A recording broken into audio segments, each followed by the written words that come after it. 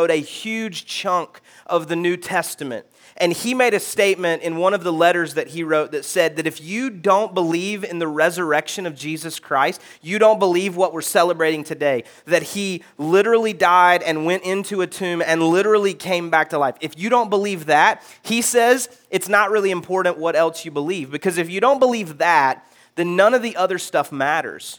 Because he says that Easter is the culmination. It's kind of the center point. It's the pinnacle of our faith. And so when we come together to celebrate on Easter Sunday, we really are celebrating the most pivotal point in human history. But what I love about what Paul said was that he takes the focus of Easter and he actually points it to the other parts of Christianity.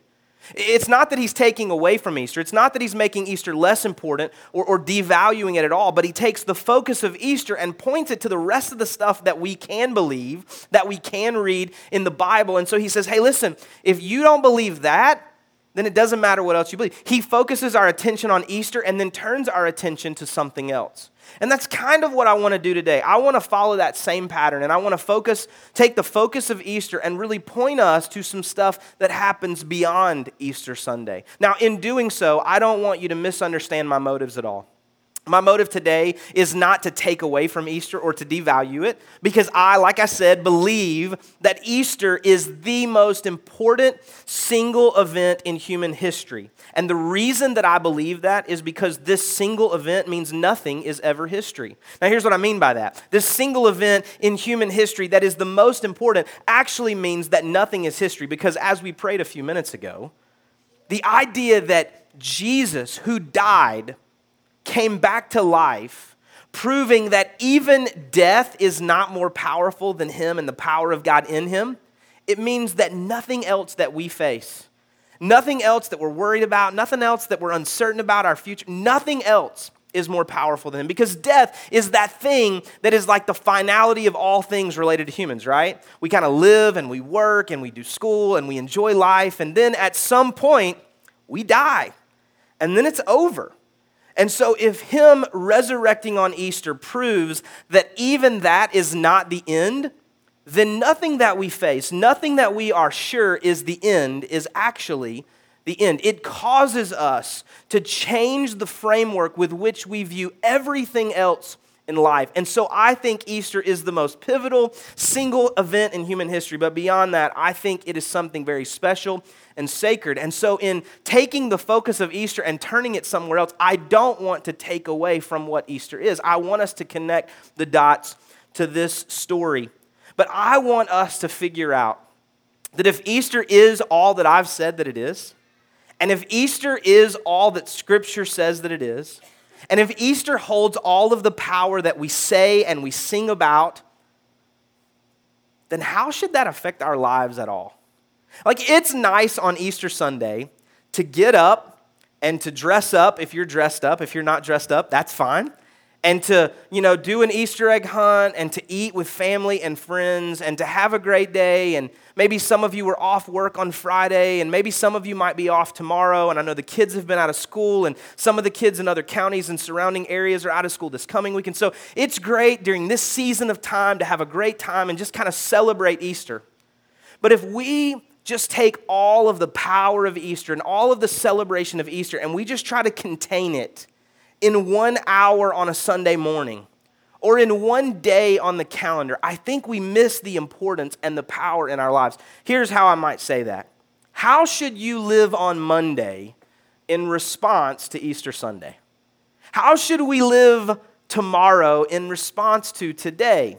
And so if we're going to really look at that, we have to go to a scripture passage in the Bible where we see some people after the resurrection, after Easter Sunday, and how they too were living. And we don't want to just pick some random people. We want to pick some people that were connected to Jesus, who had experienced the heartache of his death on Friday, and who had heard about and maybe even experienced a portion of the celebration of his resurrection, either there at the tomb or thereafter when Jesus appeared to them. So if you got a Bible, flip with me to John chapter 21. If you don't have a paperback or leather-bound Bible, you can flip with me on an app on your phone, a smartphone. And if you don't have that or you're just not comfortable trying to follow that, you can follow along on the screen, and I'll try to stay out of the way today the way we have it set up. John chapter 21, we're going to begin reading in verse 2, And we're going to read about some guys that were friends with Jesus.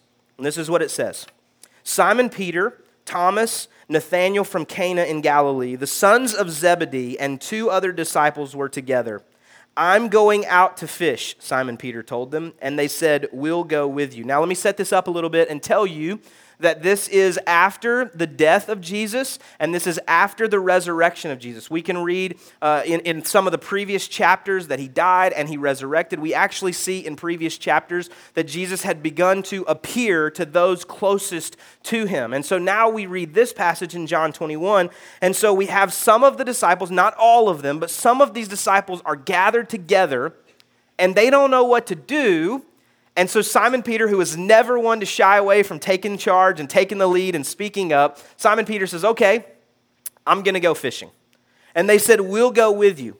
So here's what I want you to do. I want you to raise your hand if you've ever been back to like a high school reunion. You ever been back to a high school reunion? Anybody? How many of you have been to like a college reunion? Been back to something like that? I've never personally been back to a high school reunion. I'm not really sure why. It's not been really intentional. I have been to some like alumni events for my college, not necessarily a reunion, I guess, but like some alumni events. But here's what I've realized when I show up at the college that I attended, graduated from. Here's what I realize when I walk on campus. It's not near as cool as I remember it. Like when I walk around campus, in my mind's eye, I remember it being the most amazing time I had ever experienced. Like I passed the softball field where we won the intramural championship. Another sports reference, so sorry. I passed that place where I had that first date. And I drive through town and I passed that restaurant, probably a Mexican restaurant, where I ate a lot of meals. I passed the Papa John's where I worked delivering pizzas there while I was in school so I didn't starve to death, both with the money they gave me and the pizzas that I took home with their permission most of the time. And I passed the other places that I worked jobs, and I remember that being an amazing time, and it was. But when I walk across the campus there where I attended school, and I just kind of look at the other students, I'm just thinking, man, they don't know me. Like, they don't realize how cool I was when I was here. Like, they're not really, there's just something missing, right? I can't really explain it. Maybe you've experienced that. Maybe when you walked into your high school reunion, you got your hair done, you got a new suit, you had lost weight, you had not eaten in like 6 months leading up to that so that you would be skinny for that moment. And you walked in and you were expecting everybody to be like, what's up, bro? What's up, man? And somebody to hug you, and you walked in and like everybody was awkward and everybody's wearing name tags. And you got to look at the name tags because nobody looks like what they used to look like, and it just doesn't feel the same, right? My senior year of high school, I had enough credits to graduate at the beginning of that year, but I had to take 2 required senior classes. I had to take senior English, and I had to take chemistry. And so the way it worked out with my school, I was able to get into a program where I only had to go to school until 10:30 every morning, and then I got to leave school, which was amazing. And then I got to go and work a job from like 11 until like 2:30, and then I got to come back for our baseball practice. And so, another sports reference, sorry. And so I would go to this country club where I got a job. And it was amazing because all of my high school friends were still in school. And here I was working the 11 o'clock to 2:30 shift at this country club. And so I was working with like some college-age guys, and I was working with some adult men and women, and we were just, we were kind of a tight-knit group. We had a lot of fun. I would eat and, do the things, but a lot of guys weren't playing during lunch, so there wasn't a ton to do all the time. But I worked every day, Monday through Friday, from 11 to 2:30. And in doing that, I kind of got in the culture of that country club. Like, I learned all the inside jokes. I knew all the members. I knew the members you wanted to kind of buddy up to because they gave great tips, and I knew the members that you wanted to avoid. And I knew the members who, people were talking about, and there were some things going on, and you kind of wanted to know that so you might could use that later to get better tips. And so I knew who to get close to and who to stay away from, and I knew all the inside stories about the staff, and I knew who was dating who and who didn't know that they were dating, and I knew all this. It was amazing. And so then I went away to college after I graduated high school. I went away for my freshman year, and after my freshman year, I came back home for just a few weeks, because once you go to college, you hope you never have to come back home. But I did have to come back home for a few weeks because I had no money. And so I worked at this country club for like a month during that summer after my freshman year. And this crazy thing happened. It wasn't the same. Like, I showed back up to work, and I kind of expected to just walk in the clubhouse there and everybody to remember me, and I had to reintroduce myself to a bunch of guys. They're like, now who are you? I was like, oh, I'm Jeremy. Remember, I used to work here, and I worked like every day 11 to 2. Remember the funny thing we used to say? And they didn't remember. And I forgot most of the members of the country. I forgot their name. I didn't remember like who I was supposed to get close to for good tips and who I was supposed to stay away from because of bad tips. And it was a horrible experience because I went back to something that I used to be a part of, and it didn't feel the same. And here's what I see happening with these disciples. Jesus had called them out from being fishermen. I mean, the names that we read here, these disciples that were a part of this passage in John 21, these were guys that were fishermen. And 3 years before, Jesus had been walking along by the seashore, and he had walked up to them, and he said, hey, come and follow me. He said, drop your nets, quit being fishers of fish, and come be fishers of men. And so they drop their nets, and they come and they follow him. And over the course of the next 3 years, they see him do incredible miracles. They hear him teach some incredible things. A few days before this passage, they had sat with him at the communion table, and they had taken bread, and they had taken the cup, and they had heard him talk about the fact that he was going away, and they didn't really understand what it meant. And then all of a sudden, they see that he's arrested, and he goes to the cross, and he literally dies on that cross. And then they take his body down, and they put it in a tomb, and these guys who were following Jesus and doing everything that he said, they didn't know what to do. And so they did, when they didn't know what to do, what you and I do when we don't know what to do. They went back to what was familiar to them. They went back to what was comfortable. And anytime we aren't sure what to do, it's easier to do something we used to do than to go and do something new. When we don't know, just think about this pattern in your life, and it's true in mine most of the time. When I'm unsure what to do, I don't normally chart new ground there. I don't normally kind of chart new territory. I'm not like a pioneer spirit in some of those things. When I'm unsure what I'm supposed to do, I usually kind of revert back to my comfort. And so I kind of settle back into what I know. Because going back is comfortable. Going back is familiar. We know how to do back there. But moving forward is something completely different. Moving forward is scary. Moving forward is uncertain. Moving forward is optional. You don't actually have to move forward. You can just stay still, or you can go back. You don't have to move forward. You don't have to grow. You don't have to experience new things. That is optional. So let's keep reading the passage that we did. Let's read just one more part of a verse here before we talk a little bit more. This is what it says in the second half of verse 3. It says, so they went out and they got into the boat, but that night they caught nothing. I'm not a big fisherman, but I would assume that 3 years is not the required amount of time to forget how to fish. But they evidently forgot everything that they had been taught all of their lives. Most of these men were generational fishermen. They, like you, were taught how to fish by their dads and their grandfathers and grandmothers and aunts and uncles, because for most of them, where they lived there around the Sea of Galilee, it would have been the family business for a lot of these guys. And yet, when they decided to go back, they didn't catch anything all night long. I think they experienced what I experienced when I went back to my job, or when sometimes I go back to the college that I attended.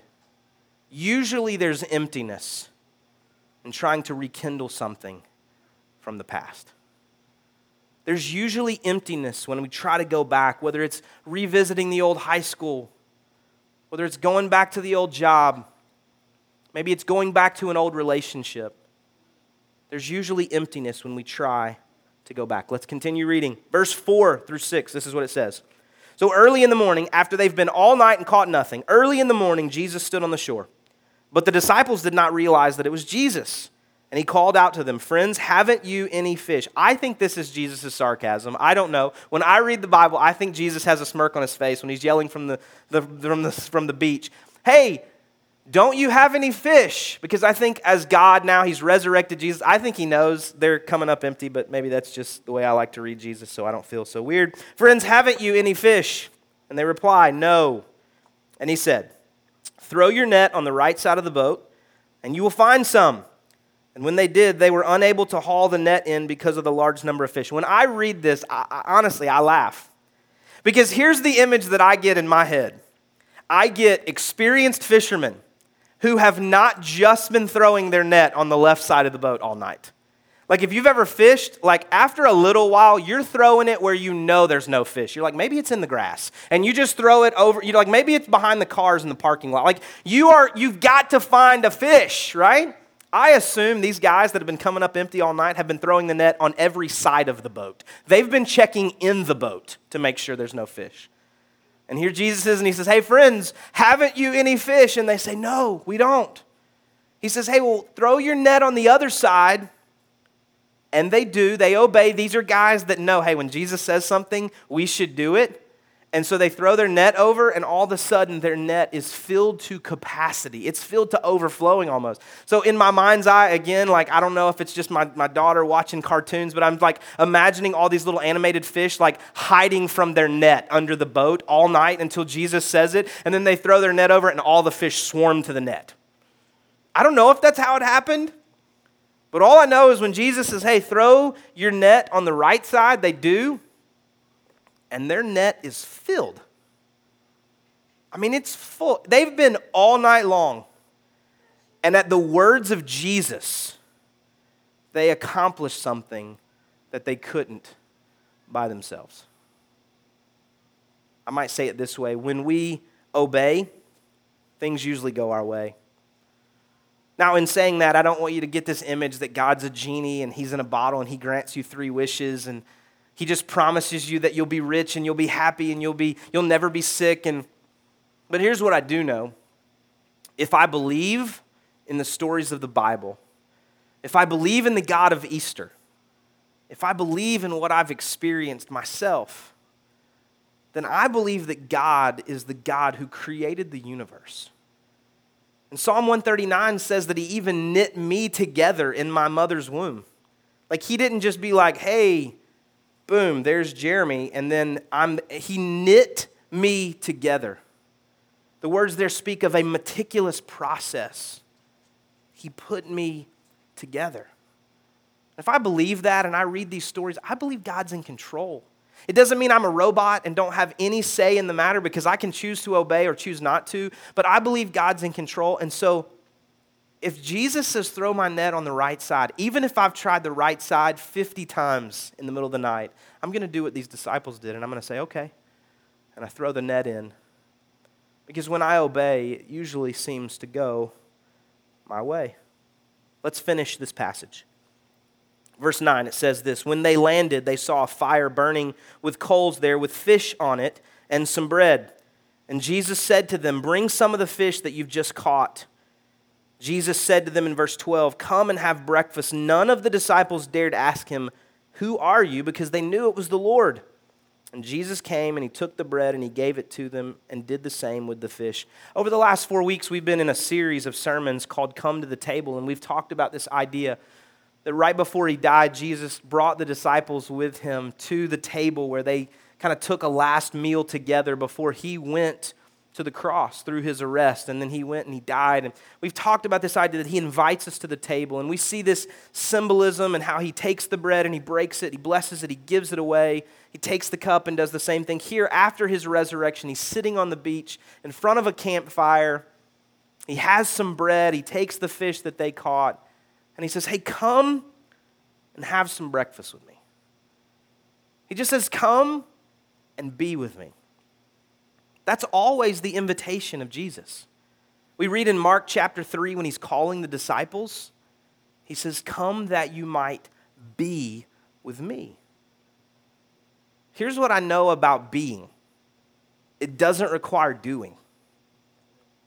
Like Jesus just said to them, come and be with me. The invitation of Jesus is always come and be with me. That would be freeing to a lot of us if we really believed That to be with Jesus, we didn't have to perform for Jesus. That to be with Jesus, we didn't have to earn his presence at the table. Jesus was at the table with them because he wanted to be. Jesus was sitting at the fire before they ever got there, and he invited them to come. Jesus was on a mission from the Father, and he invited them to come and be with him and be a part of the story, and to be his disciples, to be fishers of men. Jesus' invitation is always, come and be with me. That's the most amazing thing about some of our best relationships, isn't it? I mean, do you just have that person, that friend, that spouse, that sibling that you can just be yourself with? I mean, you don't have to put on, you don't have to be fake. You can just be you. As crazy as that may be, I mean, as weird as you are, all your kind of craziness and idiosyncrasies and just weird habits, but you just get to be you with that person. And maybe that's your spouse, maybe it's a best friend, maybe it's a sibling, whoever it is, you just get to be you. Well, guess what? That's all Jesus is asking of you. Jesus is not saying, come and do something for me. Jesus is not saying, come and act like you're perfect. He's not saying, come and put on some kind of fake facade and act like you've got it all together and don't be afraid and don't do this and don't do that and you never sin and you're perfect. He's saying, no. Come and be with me. And if you don't take anything away from today, my hope is that you just know that Jesus' invitation is always come and be with me. You don't have to do anything, just come and be. Let's read the last few verses together before we close. Verse 15 says this: When they had finished eating, Jesus said to Simon Peter, Simon, son of John, do you love me more than these? Yes, Lord, he said, you know that I love you. And Jesus said, feed my lambs. Again, Jesus said, Simon, son of John, do you love me? And he answered, yes, Lord, you know that I love you. And Jesus said, take care of my sheep. And the third time he said to him, Simon, son of John, do you love me? And Peter was hurt because Jesus asked him a third time, do you love me? And he said, Lord, you know all things. You know that I love you. And Jesus said, feed my sheep. Now, this is a pretty famous passage in the Bible. And if you're not familiar with the Bible, that's okay. You wouldn't know that. And if you're not familiar with this story or the full context of this story or maybe the life of Peter, you wouldn't know that, and that's okay. I'm going to help us connect the dots here before we close. Jesus asks Peter 3 times, do you love me? Now, what you need to know is that in John 13, Jesus was sitting at that meal with his closest followers, and Peter was there. And Jesus was talking about the fact that he had to go away. And Peter says, hey, where are you going? And Jesus says, well, listen, where I'm going, you can't go right now. And Peter says, yes, Lord, I can go. I would give everything, including my life. And Jesus kind of looks at him a little weird and says, really? Well, you say you'd give your life, but let me just tell you that before the rooster crows 3 times tonight, you're going to deny me 3 times. And theologians say that Jesus gave Peter the opportunity to affirm his love for Jesus 3 times because just a few chapters before in John chapter 18, he had denied him 3 times. Theologians also say that they think it's really interesting that 2 of the 3, and maybe all 3, depending on the translation, depending on part of the context, 2 of the 3 denials that Peter kind of did when he said, no, I don't even know him. They said, no, I know that you were with him. I've seen you. You sound like him. I've seen you with him. He's like, no, I don't even know him. And one of those times he even curses at somebody and says, no, you've got it all wrong. It's not me. 2 of those 3 times, and maybe all 3, he did it standing next to a fire. And here Jesus sits on a beach next to a fire over a meal, which is that really safe, intimate place among people that have deep relationship. He says, Peter, do you love me? Yes, Lord, you know I love you. Feed my sheep. Peter, do you love me? Yes, Lord, you know I love you. Okay, take care of my sheep. Peter, do you love me? And Peter gets his feelings hurt. He says, Lord, you know everything. You know that I love you. Jesus said, okay, then feed my sheep. I mean, I think there's incredible imagery in all of these things. I think the 3 and 3 is amazing. I don't know if that's the way God intended it and that's why God intended it, but maybe for you, you want to think that God allows you to affirm your love for every time you've blown it with him. And guess what? You can.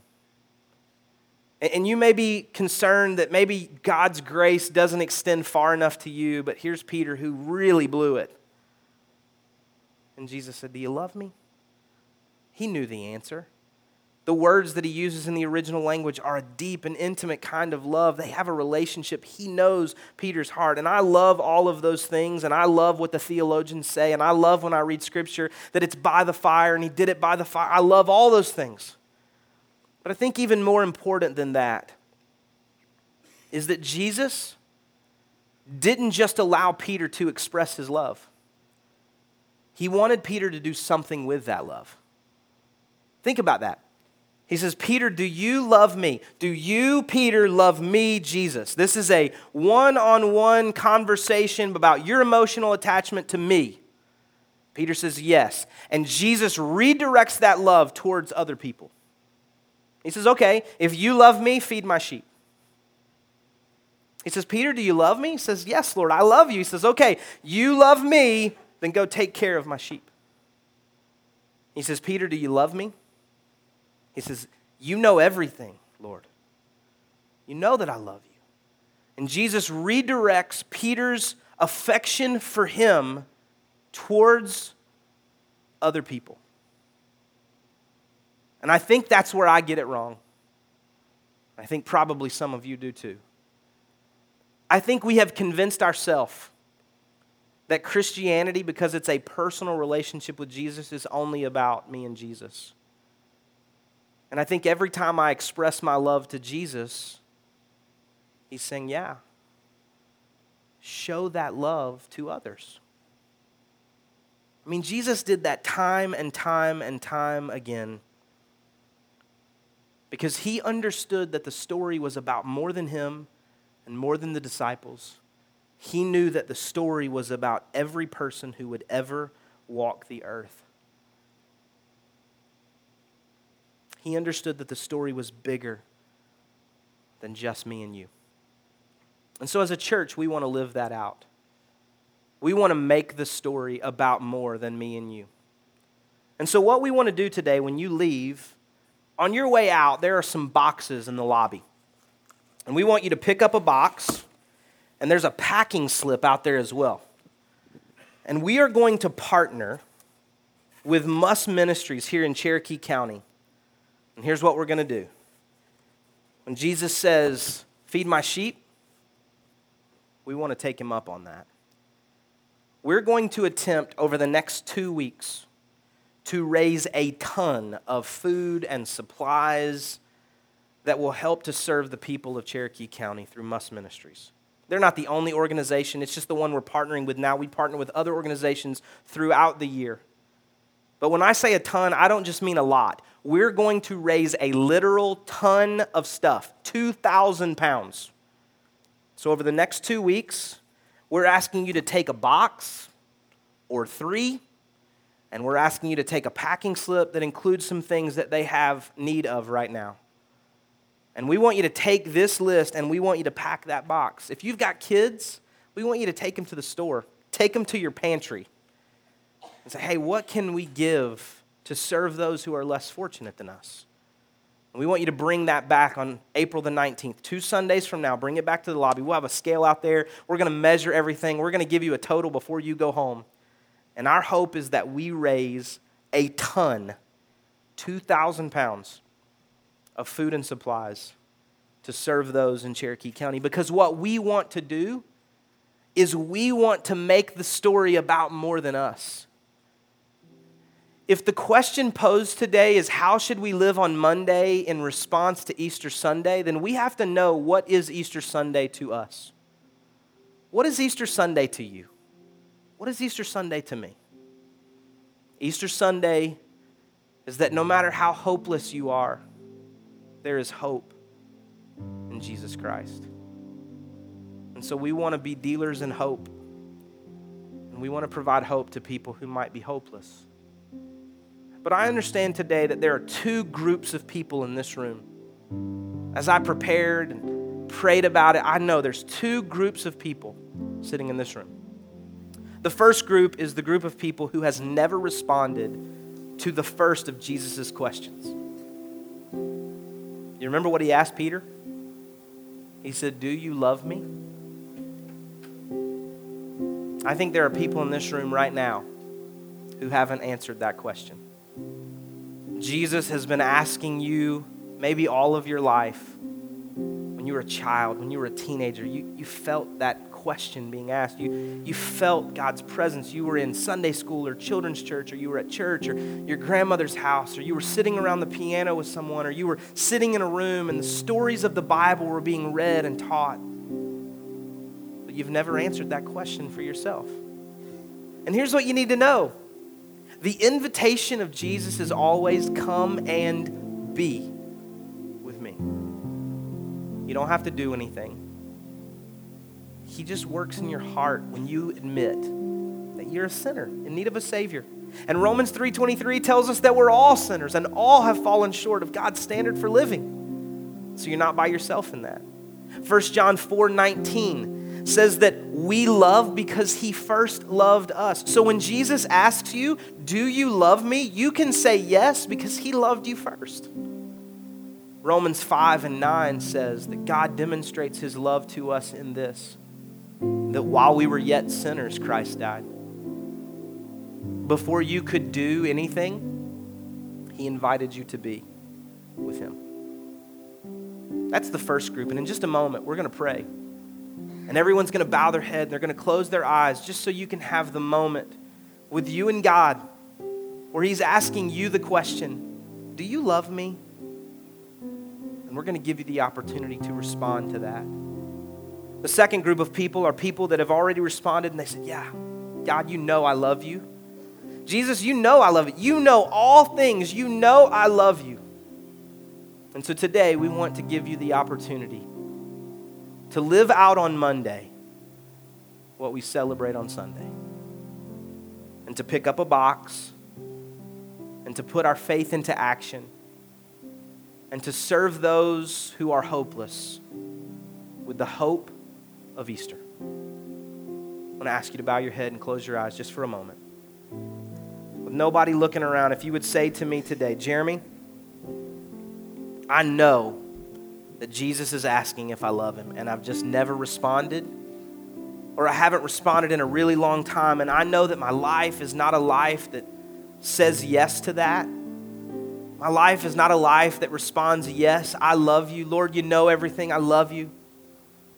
If today you would say, "I am a sinner in need of a Savior." I recognize that there's sinners all over the room, sinners all over the world. If that's the case and Scripture tells us that, that's great because I know I'm a part of that group. And I have fallen short of God's standard for living. And today I want to respond, "Yes, I love you, Jesus. I love you because you loved me first. And I need you to forgive my sins and be the Lord and Savior of my life." With no one looking around, if that's you, would you just lift your hand? You can put it right back down. Thank you so much. Anybody else? Thank you so much. If you would say to me now, "Jeremy, I have responded yes. I know that I love Jesus. He knows I love him. But I want to put my faith in action. I am committing today on Sunday to live out on Monday what Easter's all about. Through a box and through every other tangible way that I can find, I want to be a dealer in hope to the hopeless." Would you just lift your hand? Hands up all over the room. Let's pray. God, we thank you so much today that hands were lifted for both of these to say we need to respond to you, to say yes, that we love you. There were people in this room that said today, out of the cry of their heart, that they know they're a sinner in need of a Savior. And so today, God, I thank you that as soon as their heart responded to you, even before their hand was lifted, that you forgave their sins, that you became the Lord and Savior of their life. And so, God, I thank you for that. I thank you that you give the free gift of salvation to each of us. And I pray today, God, that they would experience the joy and the hope of Easter as they respond to you on this day. God, for all of us that lift our hands for that second call, let us be dealers in hope. Let us live out on Monday what we celebrate on Sunday. And God, let us never be the same. In Jesus' name, amen.